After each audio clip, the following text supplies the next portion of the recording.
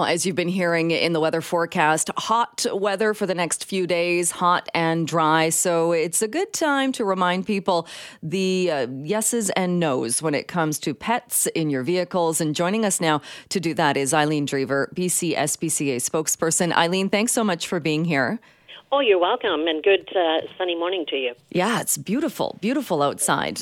Let's start with something that's been talked about recently, and that is dogs in the backs of pickups, and something I think that used to happen a whole lot more than it does now. But is this still something that you see? Oh, absolutely, absolutely. And unfortunately, even if dogs are tethered in the back of a pickup truck, it presents a danger not only to the dog but to other drivers because it is a distraction. They could easily slip off, jump out, or be dragged. So we recommend that you secure your pet in a crate, and the crate has to be secured as well. And preferably, it would be in your vehicle, not in the cargo area. Right. Okay. Is it actually illegal, though, as far as there will be people hearing this going, well, hold on a second, my dog is comfortable in the back, loves being in the back of the truck, but is it actually illegal to do that? Yes, it's illegal under the Motor Vehicle Act as well as the Prevention of Cruelty to Animals Act. And it's considered an unsafe load under the Motor Vehicle Act.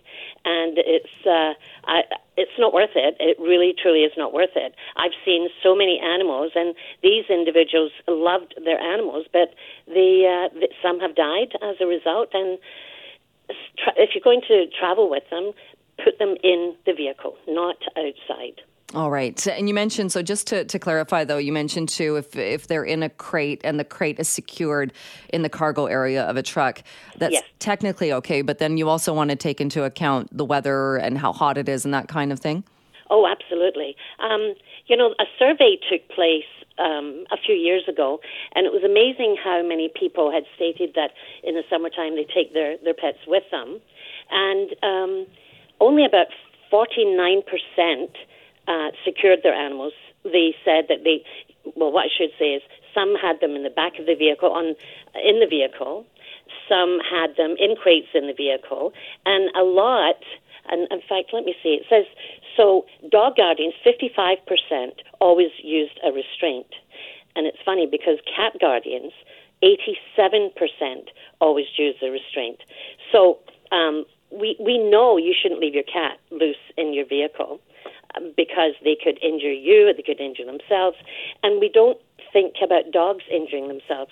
If you come to a sudden stop, the animal is going to be projected in the vehicle. So it's safer to have them secured in a crate, and the crate is secured either with a restraint, a seatbelt, or you can actually get dog seat belts. So you should look out for one of those. Right. Yeah, I remember a few years ago an acquaintance that happened. The dog was actually with a dog sitter being taken, I think going to the park or something, but exactly that. It was, I don't know if it was an actual crash, but she had to stop very, very quickly. And unfortunately, the dog died because the dog did kind of got kind of flown through the vehicle. So it can be very traumatic and very, very sad.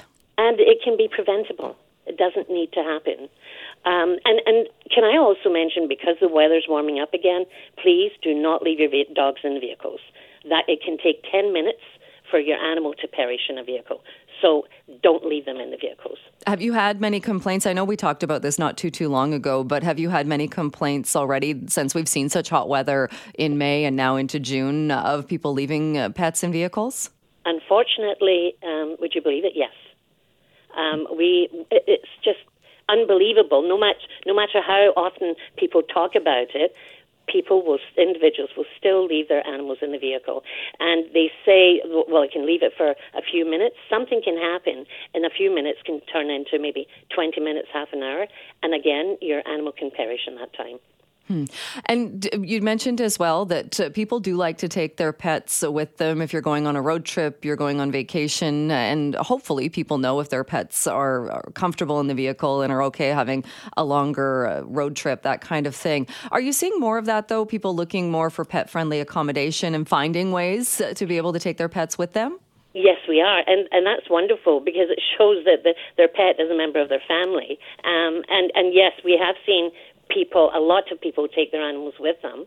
Just make sure that your animal has either a microchip or some form of identification. You can actually go to our website and register your pet with the BC Pet Registry, just in case they escape from you. Is it more likely in a scenario like that, given that the pet is in a different environment or maybe is a bit confused as to they got in the car in one place and suddenly they're not back home? Exactly, yes. And it can be very confusing for them, and they just want to be with their people. And if their people take off for a wee while, they're searching for them. So make sure that your information on your tag or on your microchip is up to date. That's good advice for sure. Just going back quickly to animals, if they are being transported in a way, I remember too, there was that story a few years ago of the crate it was attached, but it was attached to the back of a motorhome and it was flying down the freeway. And I know it was reported to the police because people driving next to it thought, well, that's not right. Are there tickets or is it a ticketable offense, or do you know how many tickets are often given out for people that are transporting their animals in a way that's not safe? No, Jill, I don't have that information. But in that particular case, that was an offence under the Prevention of Cruelty to Animals Act. That dog was in distress. So, the goal is not, again, I'm repeating myself, the goal is not to take people's animals away from them. We just want to try and educate people. And thank you for allowing us this opportunity on your show. But please be mindful and go to our website if you have any questions, and we can try and help you out. I'd also like to say, if you do see an animal being transported in the back of a vehicle and it's not secured, please contact our animal helpline at 1-855-622-7722, or even call the local police. Take a note of the model of the vehicle and the make, description of the dog, and the plate number, and then contact us as soon as possible. All right. Good advice, especially as we are in for another stretch of hot, dry weather. Eileen, thank you so much, as always, for coming on the show. Oh, you're very welcome. We appreciate it.